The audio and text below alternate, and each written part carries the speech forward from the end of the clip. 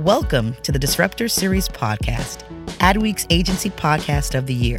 Every episode, we listen to and learn from people who are disrupting business, culture, and life.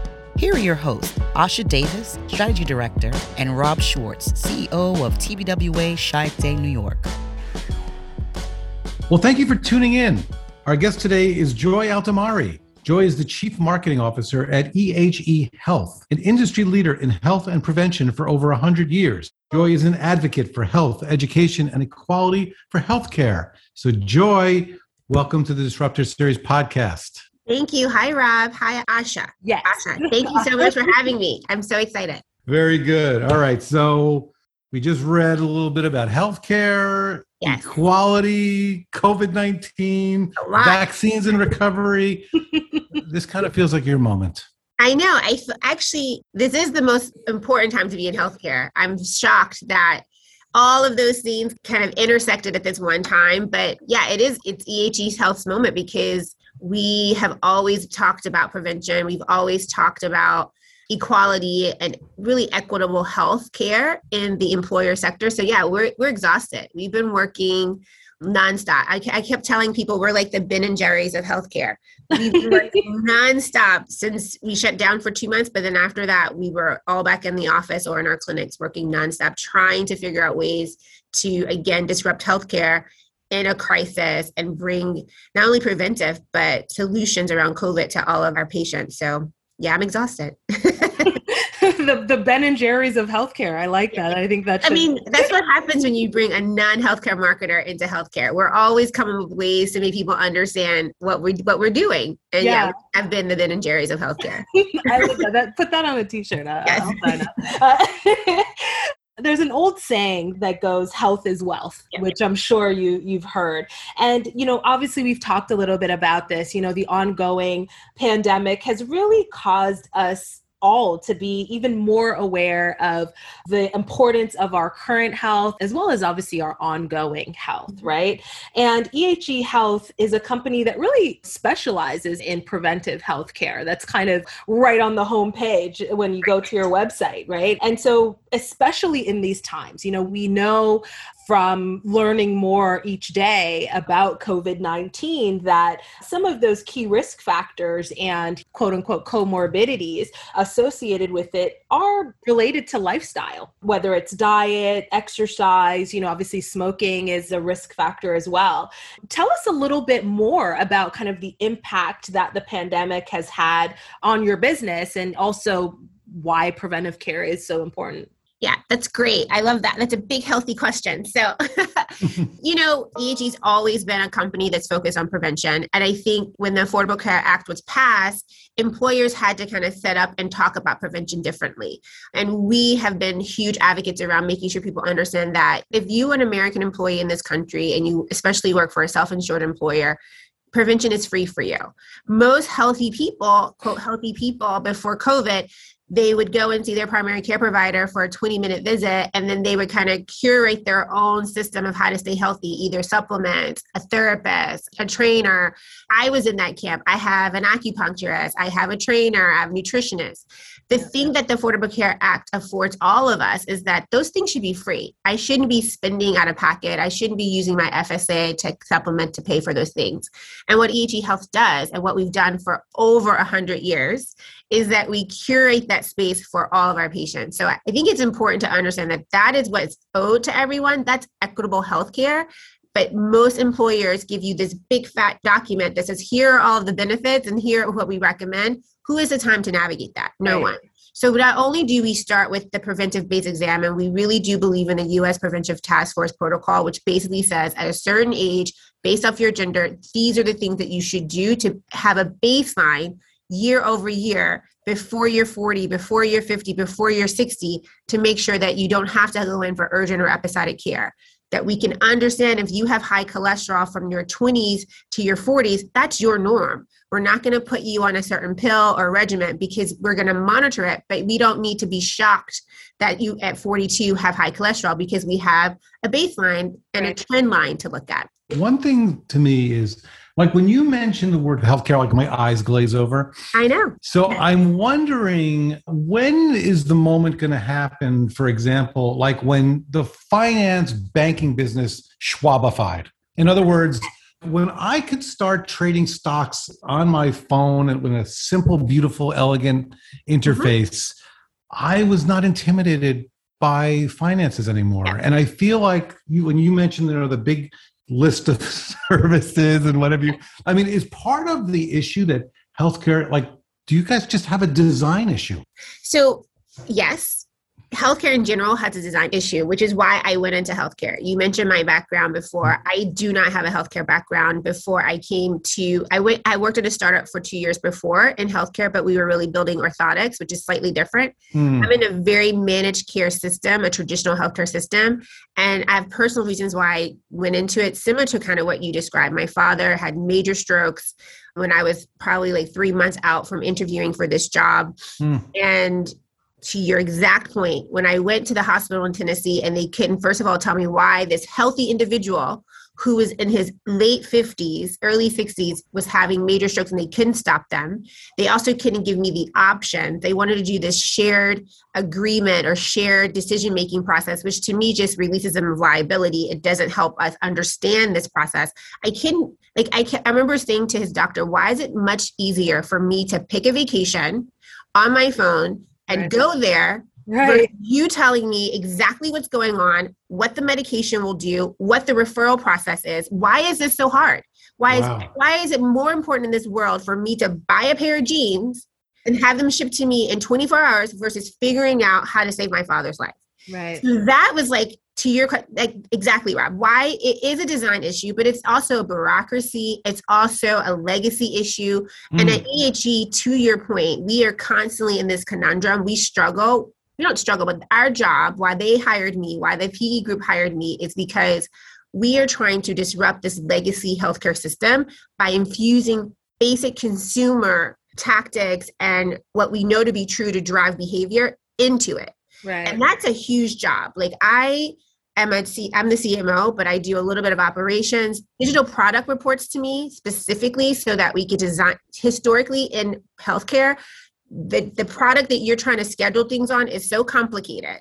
It makes no sense. It's not intuitive. It never has conditional logic in it. So that's why product reports to me, because we're developing a suite of tools and resources to, one, engage in a way that people are used to being engaged, reducing the healthcare talk and healthcare speak, just talking like real people, doctors to real people, and then making sure we're constantly thinking about the user journey and moving them through the traditional marketing funnel, but making sure we're moving them in a way that's authentic to their needs, but has logic built in. It's behavior-based. Wow. So yes, it's a huge design issue in healthcare. I love that I learned a lot being here because prevention gives us a little bit more freedom than urgent care, episodic care. But if you think about it, a lot of the things that happen in urgent care, I don't know if you've ever had a family member who had a suite of what we call care navigators to get them back into a stabilized place. Right. That's essentially what everyone needs. And that's what we built here. For preventive care, we give you a suite of experts depending on your goals, depending on where you are today. And then we give you a mobile way in which to stay in tune with your own health journey, which is having some advice from experts along the way. We don't oversell you, but we actually speak to you based off who we think you are. So we did some persona work. And then what you tell us about what you need.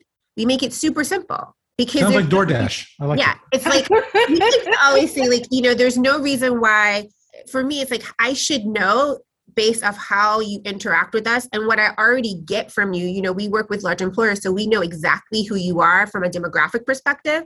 I should be able to look at the 100,000 patients we see a day, kind of do a look-alike model, and then predict if you're 34 working for a consulting firm, you're probably heavy stress because you travel all the time. And if you're a woman, you may be trying to figure out if you want to have a baby. So let me start talking to you about fertilization options.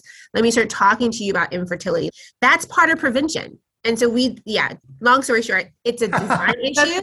And that's why I'm here, to change how it's designed. I mean, it's just absolutely fascinating, especially when you draw parallels, as you mentioned, Joy, to buying a pair of jeans versus saving a loved one or your own life, right? And it's like, why, even when you think about the parallels of advertising and marketing, we know so much about people that we're targeting from advertising. Like, to use your example, a company making ads to target people that are looking for fertility treatments, you know what I mean, knows that that person is in the market for it, but your healthcare provider. Your healthcare waits for you to tell. They take a very passive role. And I think at the end of the day, I hate to say this, but it's just laziness.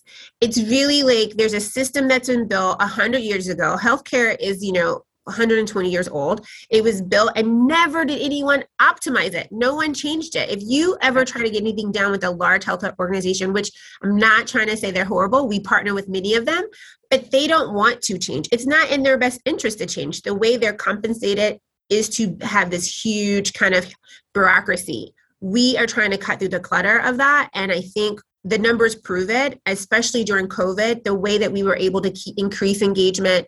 We know that during COVID, visits reduced 14 to 20%, depending on what it is. When we saw like breast cancer screenings, they went down 23% during COVID across the board. That's like when you look at average claims. Right. But when you see our engagement numbers, even though we were closed a quarter of the year, we saw a 15% lift in engagement. And that's not just because, prevention is important. It's because, to your earlier point, we figured out the way in which to speak to people to make it important, so that they understood, yes, during this pandemic, looking at the fact that if you have high cholesterol or if you have diabetes, that you're more susceptible to COVID.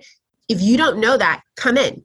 Yeah. And then we give you the tools to reduce those factors without getting on any drugs. But then we also give you, at the time, a COVID test. And now we're giving people COVID vaccines.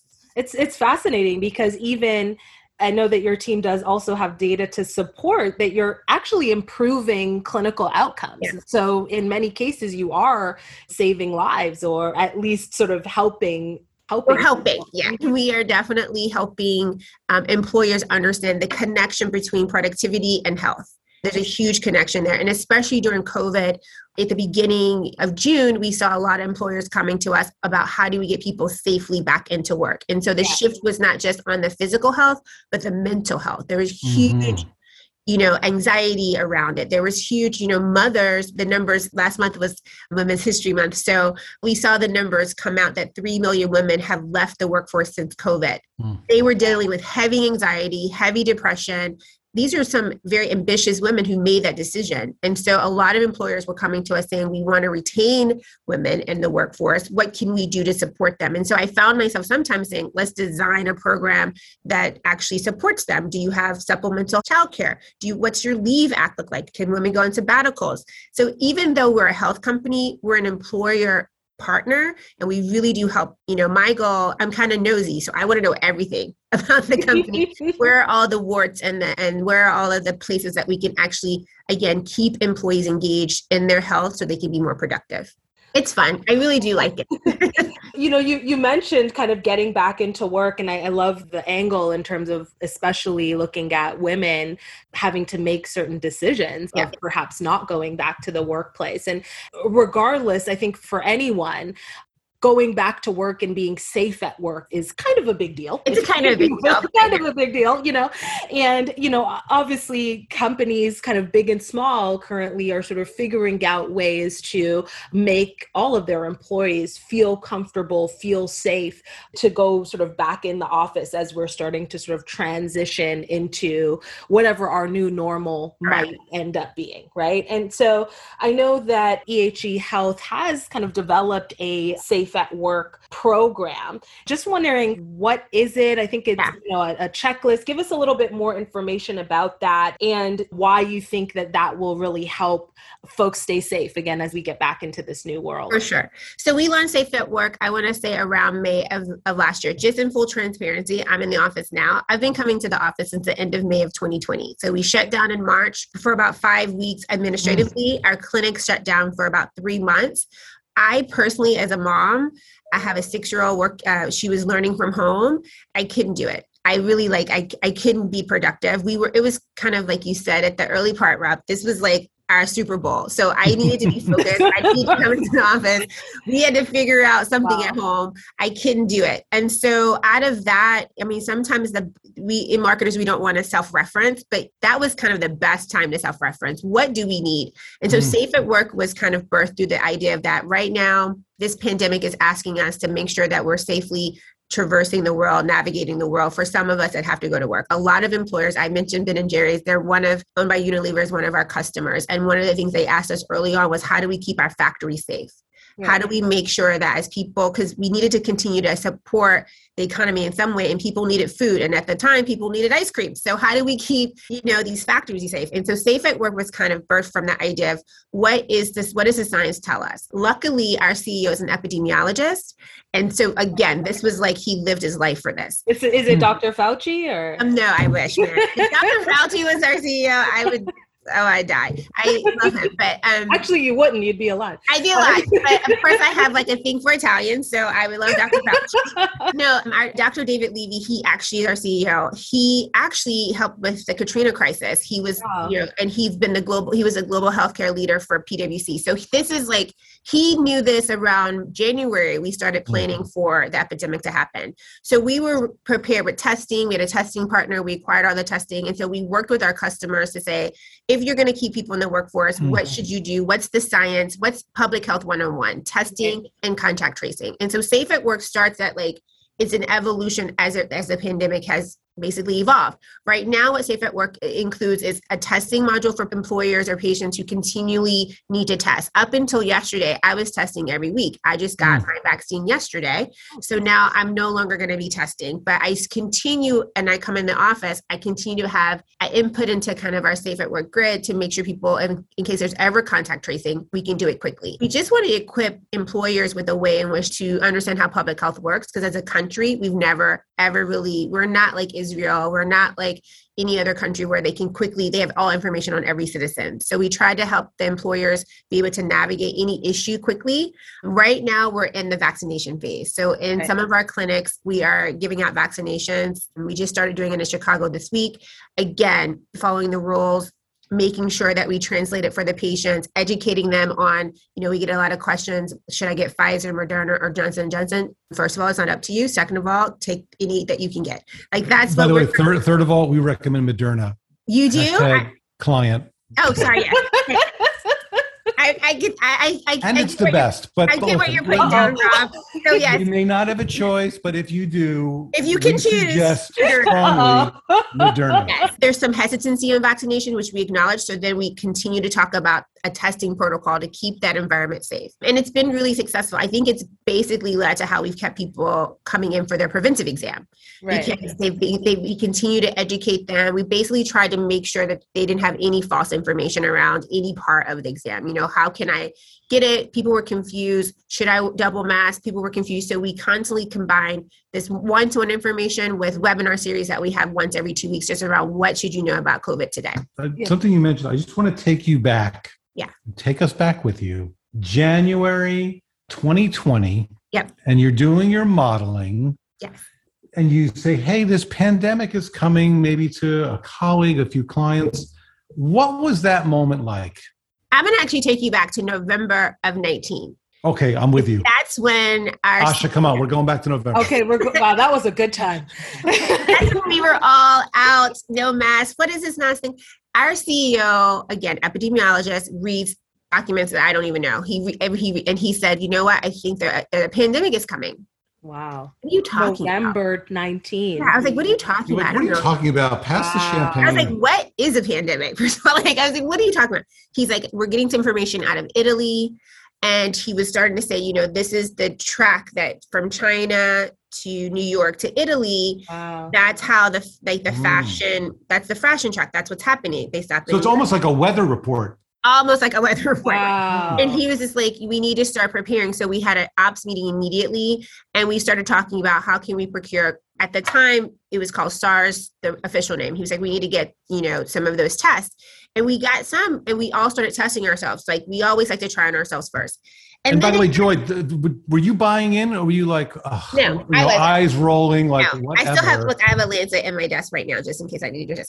But no, I was like, what are you talking about, dude? I don't, I went on vacation, came back in January, and I saw in our clinics, we started to over-order masks, solutions, sanitizer, gloves, all these things. And I was like, what? I go, we're going crazy. And I was talking to our CFO. I remember in January, I had a conversation with him saying, this is going to be crazy. We're going to have so much stuff for 10 years. Our SG&A is going to go down in 3 years because we're never going to have to buy anything. And we were laughing about it. I'm going to be very honest, Rob, even up to the day we shut the doors. So March, I think I left March 19, 2020. My CEO, we had told people not to come in that week because we were like, we're probably going to shut down for 2 weeks. So my CEO for 2 weeks. And so a couple people came in. I came in to just grab some stuff that I needed for a week. I was like, we'll be back in 2 weeks. He gave me this huge bag. It had gloves, masks, sanitizer, and then like Pepcid. Because you heard some earlier reports that Pepcid helped open up. Right. So he gave me, I was like, I don't need this. What are you talking about? I left it in my office and I left. We're in Rockefeller Center. I left. I think I went out to dinner. I was like, guys, let's go. We went to our favorite restaurant in Brooklyn. I was like, let's go have fun. Like, we're going to be off for 2 weeks. Everyone's freaking out. And then literally 72 hours later, I was like, no, we're not going back. I came into Rockefeller Center, got that bag, picked up some more wipes. And then I was like, I took my family out of the city. We went to New Jersey for a couple of weeks because I was like, this is crazy. We stocked up on meat, toilet paper, everything. But in January, I thought, we were telling people in our webinars in January, February, don't wear a mask. It's not that, just socially distance, be 6 feet apart. You don't need to wear a mask. And then within 4 weeks later, we were saying it's essential to have a mask, put a mask on, stay home if you can, because the data, we all remember that hockey stick, it went completely up. We had 1 death and then we had 2,000 and then we had 10,000. It was like, we can't control it. And this whole time, I will say, it's not a plug for Dr. David Levy, but I will say what has kept me sane is having an epidemiologist that I can call and say, what does this mean? What does this mean? I don't understand what I just heard on, CNN. I don't understand what's going on. Like, what does this mean? And then he decided, let's do a webinar for all of our employees and all of our employers to just basically break it down. I know so much more about different, like the variance news that's coming up now. I wouldn't say we were relaxed, but we understand the science behind it. So we're fine. And we educate our employers on it. And we say, please make sure your employees understand, like, this is how variants work. Because as a country, we're not very science focused. No. This is all about data, numbers, and science. And once you know that, you can feel more comfortable following the rules, but still living your life.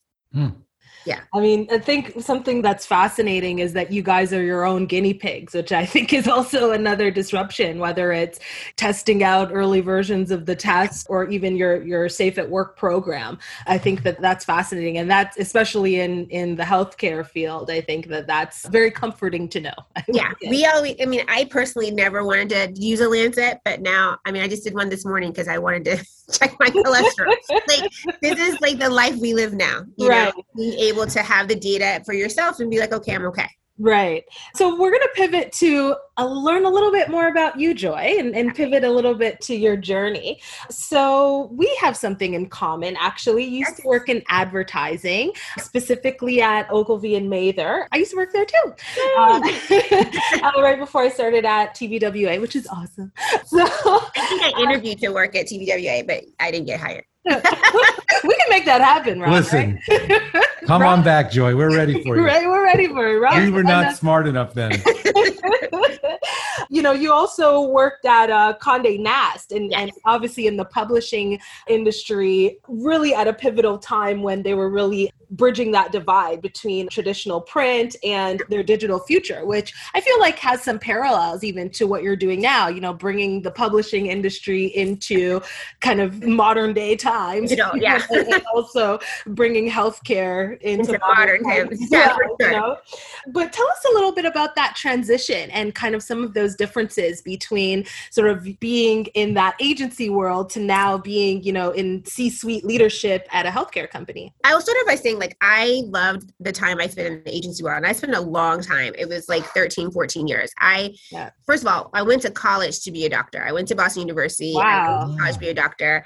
And then I had like my father's Jamaican. My dad's Jamaican too. Yeah, Okay, so every like Jamaican dad is like, you're going to be a doctor. Like, that's what you're going to do. Like, I think any like immigrant parents, like, you're going to be either a doctor or a lawyer, like, or a teacher. Those are the 3 jobs you can have. And so, by the way, Jews too. Just for the record.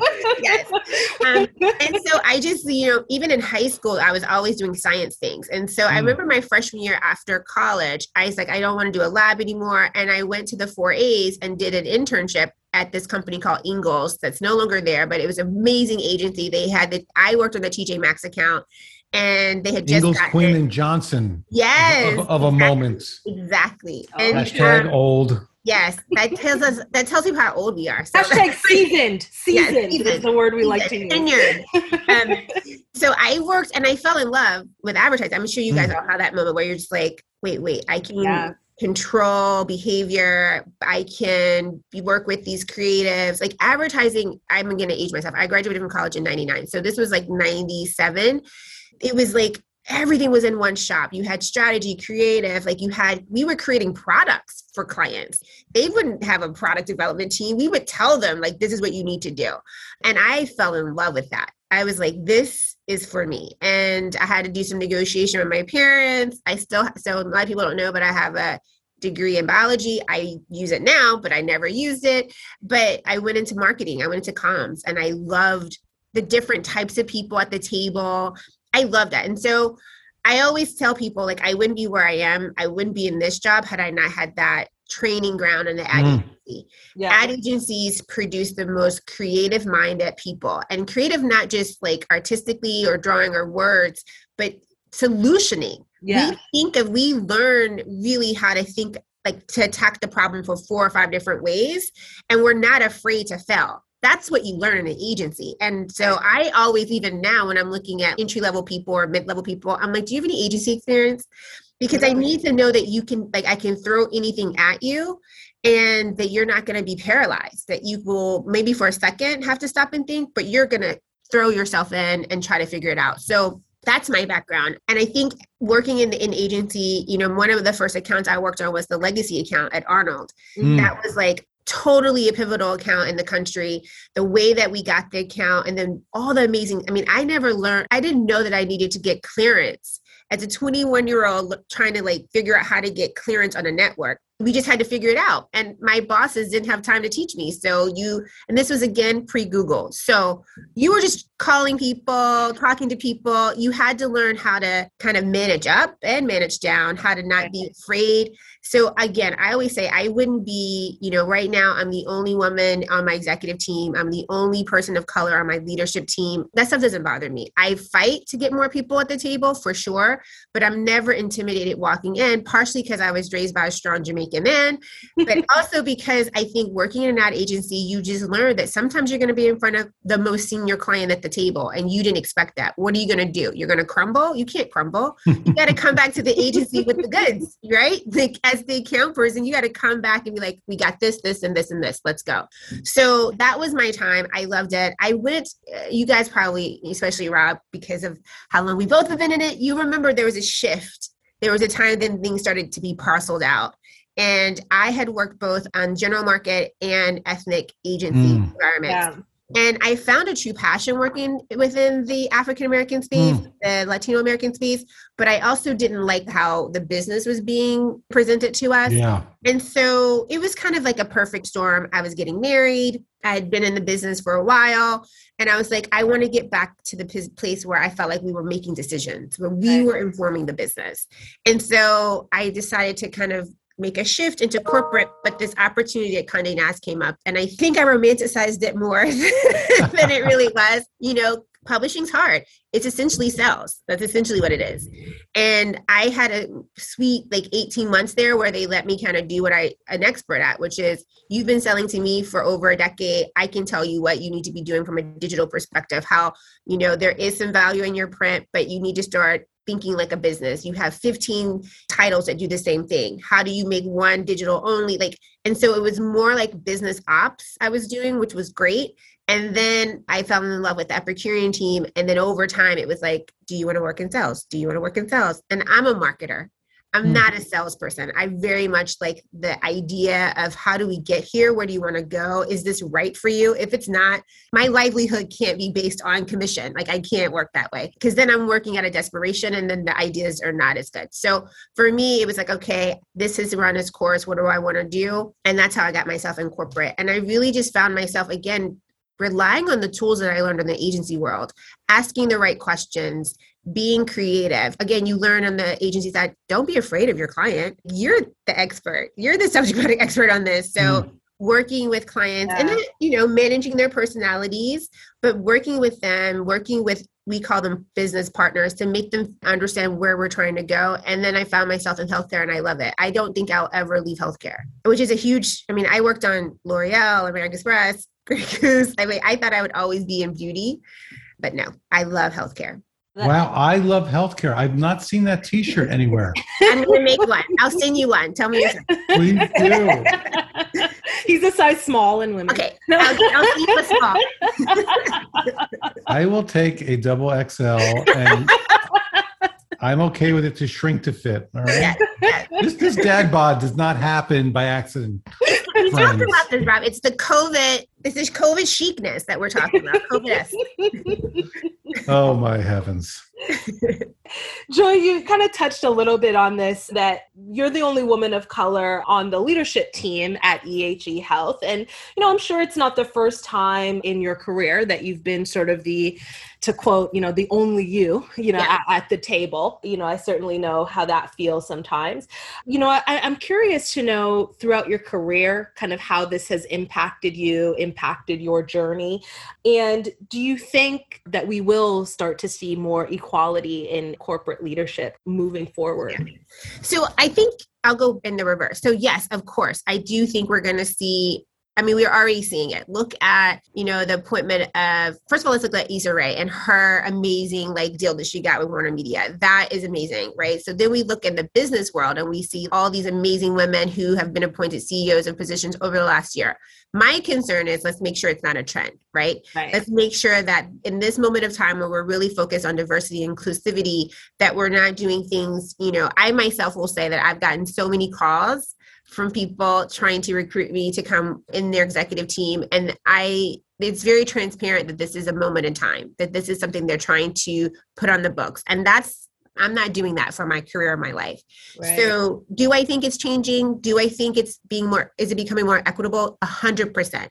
We have a lot more work to do though. We have to gain more allies across the table, both men, both other people that are not of color. We have to continue to have a commitment. The question that I've asked all those companies that called me, it wasn't necessarily for a DEI role, but I've asked them, hey, where does DEI sit in your organization? Meaning, who does it report to? Yeah. The person that's heading DEI, do they report to the CEO or the board? Who do they report to? When they tell me, it's reporting into this function or this function, then that's not a place for me because it's not a priority. It's not embedded in their mission.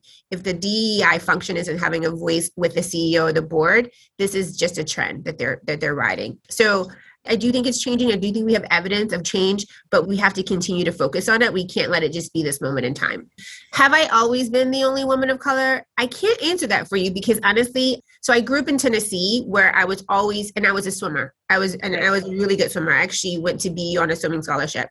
Wow. So I was always I was always the only one. And so I think, actually, you can probably relate to this. There's this code switching that you do unconsciously to, I think, emotionally and mentally protect you. So I could have been the only person of color all the time. But in my mind, I didn't notice it that way. I didn't treat it that way because then you start to embody kind of the anxiety that it can bring to you. And I've tried to live up, I guess, to my name of joy and just be in the moment and try to figure out what can be helpful. My personality is I don't need a lot of friends. Even though I'm this extrovert at work, I'm very introverted personally. So I usually have tried to find one person that I can connect with, and that's my go-to.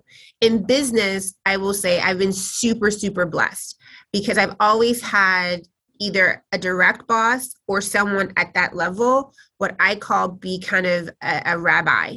I've used that word many, many times to help. They're in rooms sometimes that I'm not in, and they can speak to who I am or what I'm contributing, but they also can help me navigate and understand things that I don't see. And I think that's essential for women, especially women of color in business. You have to find, it's more than a mentor. It's really someone who's been there before. And it's a very platonic relationship. There's nothing happening behind the scenes. It's very much that this person has nothing really to gain. They're probably 5 or 6 years away from retiring or leaving, but they really can help you navigate what's happening that you don't even see because you haven't been there before. That has been super helpful for me. And it's unfortunately has mostly been men. I feel bad about that. I have had one amazing woman, I'll shout her out here, Kelly H. Williams, who I worked for a small amount of time, but still is like a huge mentor to me. She taught me so much about how you can be a beautiful woman in business. You don't have to shrink, that you should walk tall. She's a very tall woman. I remember her hair was always flowing, her nails were always done. And it's like, you don't have to forget that you're a woman just to be powerful and have a voice. So I've been lucky because I've had great support. But I do think it's really important to, as a community, as a country, that we don't lose sight of what we have to do next. Like, it's not just enough of what we're doing right now. I definitely think, having an advocate is really important. You call it a rabbi, I say an advocate, somebody who's going the extra mile for you sometimes. And I think that's definitely important. And I think one thing that is a benefit and helpful with some of the conversations that are happening now is some of those feelings of anxiety that, I can relate to, that you mentioned. Other people that are not the only in a room don't even know that that's happening behind the scenes. You know what I mean? So to even let people know, hey, it is a source of anxiety when I look around and I don't see anybody else that looks like me, right? When I'm having a conversation and people think I'm arguing, you know what I mean? It's like, that's just like how it is. You know what I mean? I will say the only place that I ever felt that was here. I think the agency world, it definitely exists. And there's definitely, as you progress up, it becomes more intense. But on the corporate side, I think it happens immediately. And I came in the corporate side later. When I came to EHE Health, it was a completely different world. And to your point, I remember people saying, well, Joy, when she speaks, she rolls her eyes.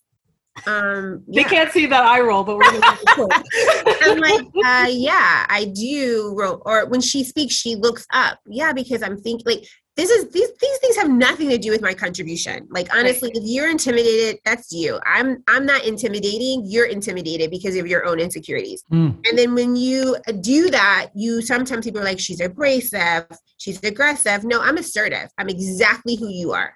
You just don't want to receive it from somebody who looks like me. And that is something about you, not me. Yeah. On the other side of it is someone who is a rabbi to a lot of people. Literally and figuratively. It's one of the best things you can do in your career and in your life. So those of you out there who, are looking for mentors and those who can be mentors, I strongly suggest you connect. Agree. And before you jump off, any advice? Any advice? The advice that we give right now is if you can get vaccinated, get vaccinated. Like, it's really important for not only yourself, but for our country. We need to get the economy back. As a New Yorker living here for 2 decades, it's very disheartening to go down the street, especially in areas like Soho, and see things are not returning back just simply because we can't get the economy back. So part of getting the economy back is getting vaccinated. Part of getting to new normal is being vaccinated. So this is not professional advice. This is just, as a human, please get vaccinated as soon as you can. Get the jab, Moderna or otherwise. Just get Moderna's the best. We like it. Well, listen, Joy, you have been a joy. You have lived up to your name. So thank you. We appreciate your energy. Now, before we say goodbye, Asha and I chatted. We have to plug our Instagram page. Is that right, Asha? What are we plugging here? Follow the Disruptor Series. Yes, please follow. The Disruptor Series on Instagram now, right? On Instagram, yes. At the Disruptor Series on Instagram. Follow us on LinkedIn. Just search for us. You'll find us. How about Twitter? Are we on Twitter? We're on We're on Twitter, Disruptor Series. Very good. Very good. Well, anyway, listen, Joy, you were fantastic, and we really appreciate having you on the show. I would say even more importantly, I think we really appreciate your crusade to not only disrupt healthcare, but to actually get it healthier. So thank you so much for being with us. Thank you. I mean, I'm so honored. Like I said, a lot of my friends are jealous how we were able to get this on, but this has been amazing. And I really appreciate what you guys are doing and how you're bringing these stories to light so other people hopefully can walk away inspired in their own ways to be disruptive. So thank you. Thank you for listening to the Disruptor Series podcast, Adweek's Agency Podcast of the Year. Craving more disruption? Visit us at tbwashydayny.com.